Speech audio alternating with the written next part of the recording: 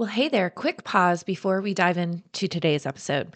I've got something special for you. If you're in the AEC industry and your online marketing feels a bit hit or miss, it's time for a change. How about transforming your sporadic efforts into a consistent strategy that actually attracts the right clients? I'm Lindsay Diven, and I'm thrilled to bring back my immensely popular masterclass, 3 Effective Strategies to Boost Your AEC Firm's Online Presence. This isn't just another tutorial. It's a clear, simple path to making your firm's expertise the talk of the town without extra overwhelm. And did I mention it's free to register? Just head over to marketerstakeflight.com/boost, BOOST, and save your seat for the next viewing. Stop missing out and start mastering your online presence. Again, that's marketerstakeflight.com/boost, and I'll see you there.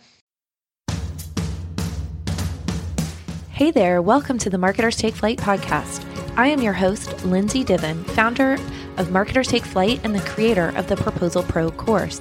I am obsessed with helping AEC marketers just like you put order back into the proposal process, create winning strategies, and build the confidence and courage to advance your career. Each week, I will be sharing tangible and tactical advice and inspiring interviews to fly through the proposal turbulence and have your career take off. So let's dive right in. Well, hi there, and welcome to another episode of the Marketers Take Flight podcast. Today, we have the second part of our interview with Frank Lippert from Go Strategies. In the first part, last week's episode, we talked about go, no-go considerations and the 5 questions to ask. And our conversation went so long and it was jam-packed with so much goodness that I wanted to continue the conversation and break it out into a second episode. So today, what we're going to talk about is using your go, no-go form as a hidden pursuit plan and to kind of flip it around and use it to determine your pre-proposal activities and what to do to position your firm to win and how to use that go, no-go form to make that determination. So I hope you like this conversation with Frank as much as I did. We had a lot of fun doing it. So enjoy. How can these 5 questions or these 5 factors, how can we use those or turn those around to shape our pre-proposal efforts or our pursuit strategy to get out and not wait till we're doing a go, no-go form, but actually use these in our pre-proposal pursuit efforts? Definitely. So I call this the hidden pursuit plan. I think your go, no-go form, if it's one of those really robust go, no-go forms that has all kinds of scoring criteria and 20 or 30 questions on it, that go, no-go form is your hidden pursuit plan in your company. And so if you can pull that go, no-go form out, and for those of you that don't have one, we have one and it'll be available after the podcast. Mm-hmm. You can download it and use it and modify it for your own. There's plenty of them on the SMPS Learning Portal as well. I think that you can pull that go, no-go form out at any time. Similarly, you can pull your coffee mug out at any time. The more you talk about those questions that are on that go, no-go form early as possible, and what you want to say to your technical staff, if you're a marketing coordinator, marketing manager, and you're really struggling with go, no-go, pull that form out and say, when we get the RFP, I want this form to be super simple, right? And I don't want to sit in that conference room and have those knockdown, drag-out fights. I don't want to sit in the conference room and have to bring the principal in. I want to be able to know confidently that this is a go. And I would argue, if you've looked at your detailed go, no-go form and you have done a lot of the work to make the answers to those questions score as high as possible, you almost don't even need a go, no-go meeting when the RFP comes out. If you've done a healthy pursuit plan and the RFP comes out and there's no surprises in the RFP, sometimes go, no-go is a high five in the hallway. Hey, the RFP, bam, high five, let's make it go. And you go. You don't really even need to sit in a room and have that kind of conversation. Now, I said a couple of things there that are really important. If the RFP comes out with no surprises. Right. So sometimes you can do a lot of pursuit, a lot of homework ahead of the RFP, and then all of a sudden it says project manager must have a degree in Native American studies and have worked with 6 different Indian tribes. Okay, if it's that specific about the needs of the PM, then clearly that company, your competitor, has someone who fits those qualifications, and this RFP is rigged. So if Yeah, you that find, should definitely be a red flag. yeah, absolutely. So if the qualifications start to get that specific, where they're asking for very specific things on the project manager's resume, then you know they're looking for they have already made a selection in their head. They're going through a process because they're a public agency and they have to go through a process. But look for those red flags. If there are none, and if you've used your go no go form as a pursuit plan and you've really answered a lot of these questions, and I say a lot of these questions because in the detailed plan I'm looking at, or detailed go no go form I'm looking at, there's probably 30 questions on this form. If you have a month ahead of the RFP and you can answer 10 or 15 of these questions and answer them really well because you had a couple of Zoom calls right now with your client, or you sat down and had a lunch with the client when that's possible, when we're fully reopened, then you could be farther ahead. But really, the number of questions on your go no go form that you can answer early on, the more homework you're doing, the more you're really identifying, is it a green apple? Is it a red apple? Is it a high piece of technology? So I would definitely recommend you use and you can call it your hidden pursuit plan, but it really is your go no go form. It's got good questions on it. Mm-hmm.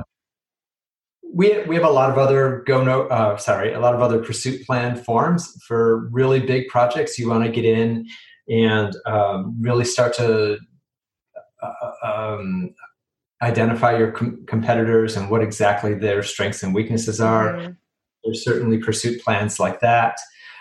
There are definitely, I'm a big fan of more graphic communication right now, especially in this Zoom era, where even a Google map of the project site, and you can start to list the issues with the site as you're looking at the map.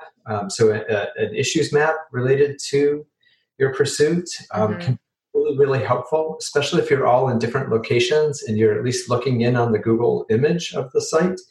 You might have some good info that way.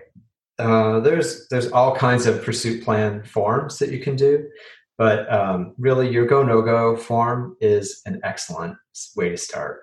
Yeah, I think I like that. And after you and I initially talked about this, in preparation of recording this interview, I went ahead and looked at some of my old go no go forms and my old pursuit plans.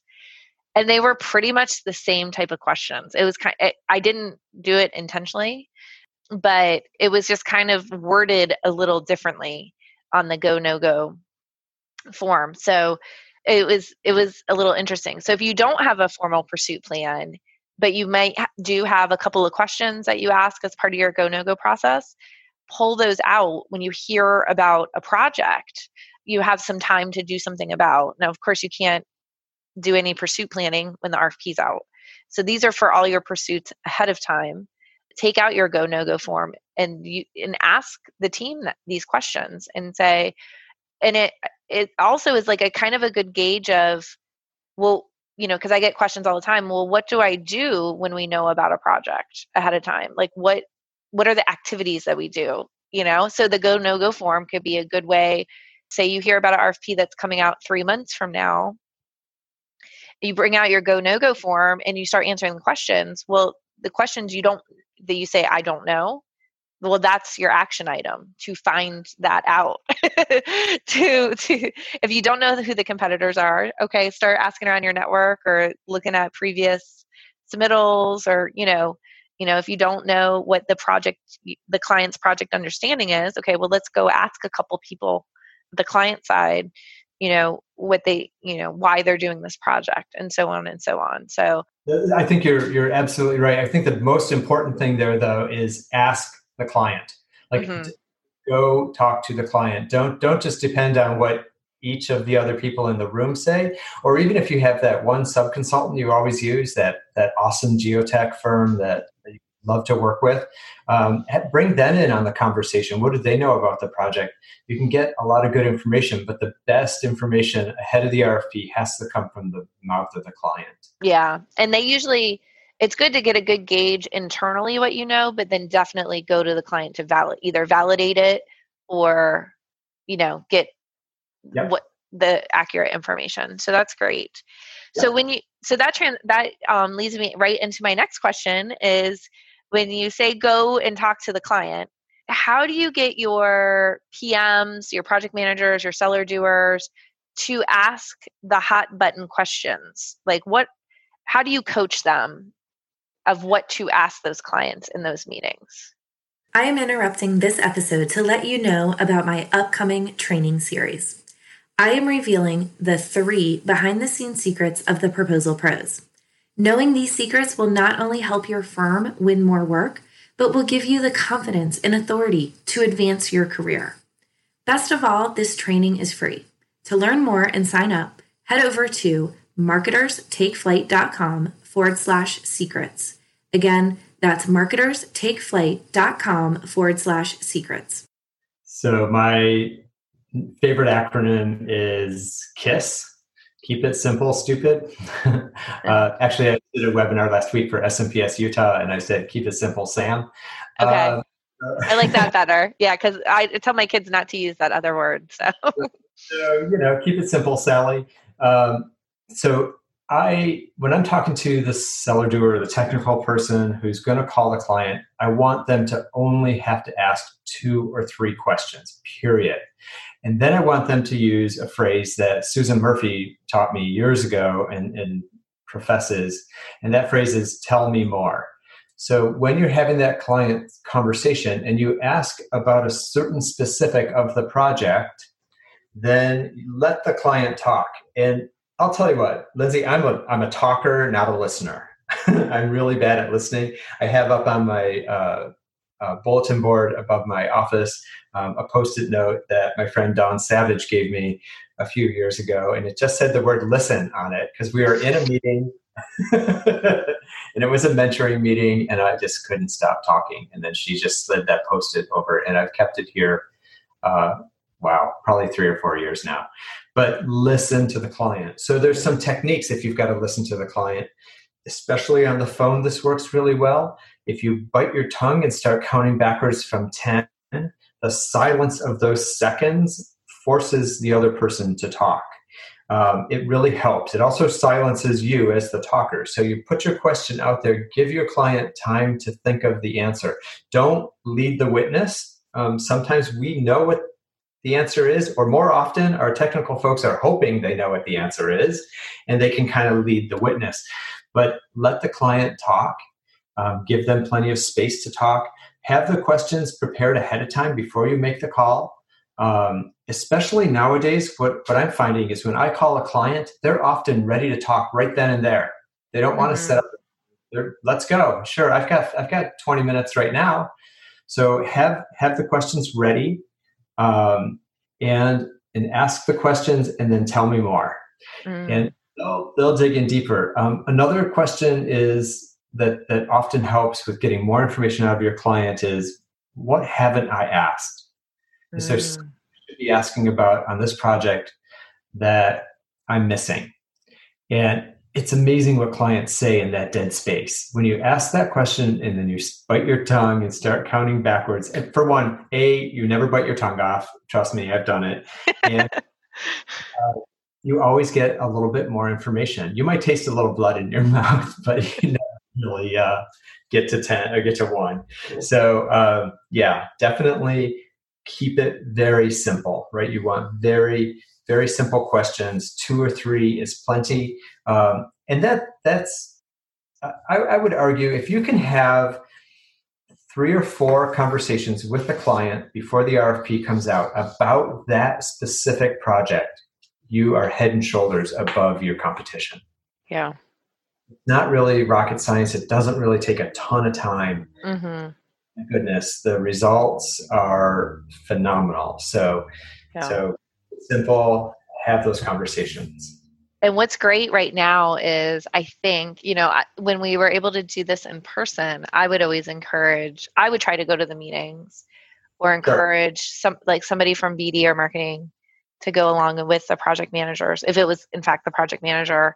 And I think that is a little bit easier now if it's a scheduled call using Zoom or a meeting, only to take notes and observe. So the technical staff, the project manager or the seller doer, or even the principal could not worry about taking notes and just focus on listening and engaging. And when I could take notes, and, a lot of times when you're not directly in the conversation, you pick up on a lot other cues, like nonverbal cues, body language cues. I have sending two people to talk to a client about a potential project is absolutely the way to go. This is where diversity comes in mind, whether that's gender diversity or any other kind of diversity. We as human beings look at situations differently. Mm-hmm. And so don't send two people that are a lot alike to talk to a client. Send someone who looks and acts and talks and sees things differently. That's really helpful because they're going to pick up on different things than will. One thing that's also important in this time where we're doing a lot of Zoom meetings and Zoom conversations with clients, don't necessarily take the background behind them seriously. First of all, if they've got one of those digital backgrounds, that always makes me skeptical. But I don't know. Maybe they just really didn't make their bed today and their office is in their bedroom. I don't know. But often what you see behind them can give you some clues to what their life is like or what's important to them. And also, I think it's really critical right now, every time we have a client conversation, begin with the "how are you doing?" question. Mm-hmm. Jump right into business right now. We have got to be much more human right now, much more genuine and authentic in our conversation. And it's really good to have that conversation to start about how are you doing? How are you coping with things? That's just where we're at in society today. Well, yeah, totally agree. Well, I think you and I could sit here and talk all day. We covered a lot of ground talking about go, no-go decisions, using those to form your hidden pursuit plan. I love that phrase. I'm totally going to use it, giving you credit. And we could, like I said, we could go on and on and on. I'll definitely, probably, most likely, by popular demand, bring you back on the podcast for future episodes. But thank you so much for being here and spending the time with me today on the Marketers Take Flight podcast. As we start to wrap it up, I want to ask you to share with everybody how everybody can get in touch with you if they have more questions or they need help with their pursuit planning or their go, no-goes. If you want to share your contact information with us. Definitely. So my email address is frank@go-strategies.com. My cell phone number is 503-310-2949. I answer my phone most all the time, day or night. I'm happy to help people. It's part of, you do all those tests like Myers-Briggs and Enneagram and StrengthsFinder, and I'm a helper. That's what I do. And that's my personality. So I'm here to help anybody. We will have the forms that I've been referencing in this conversation up on our go-strategies.com website. You can see the coffee mug. If you really are dying to have a coffee mug, we send them off. You just pay the shipping and handling. And they're really awesome. So if you need help with any of this, you're in a really sticky go, no-go situation, myself or my business partners, Kate Robinette and Catherine Ness, we're all very helpful and ready to jump in and make this easier for you. Great. Well, again, thanks, Frank, for being here. And I will link up all of the resources in the show notes page for this episode. So thanks again. Thank you so much, Lindsay. This is great. Okay, wow. What a conversation. So jam-packed with information about taking your go, no-go form and using it as your pursuit plan, your pre-proposal activities, Frank's KISS method, keep it simple, Sally, keep it simple, Sam. I love it. So again, if you want any of the resources mentioned in today's episode, please go to the show notes page located at marketerstakeflight.com/8, as in the number 8 for episode number 8 of this show. And if you've liked this episode, please feel free to share it with your peers, colleagues, bosses, friends, whoever. But also make sure to subscribe to this podcast so you don't miss any other future episodes. And that's it for now. Until next week.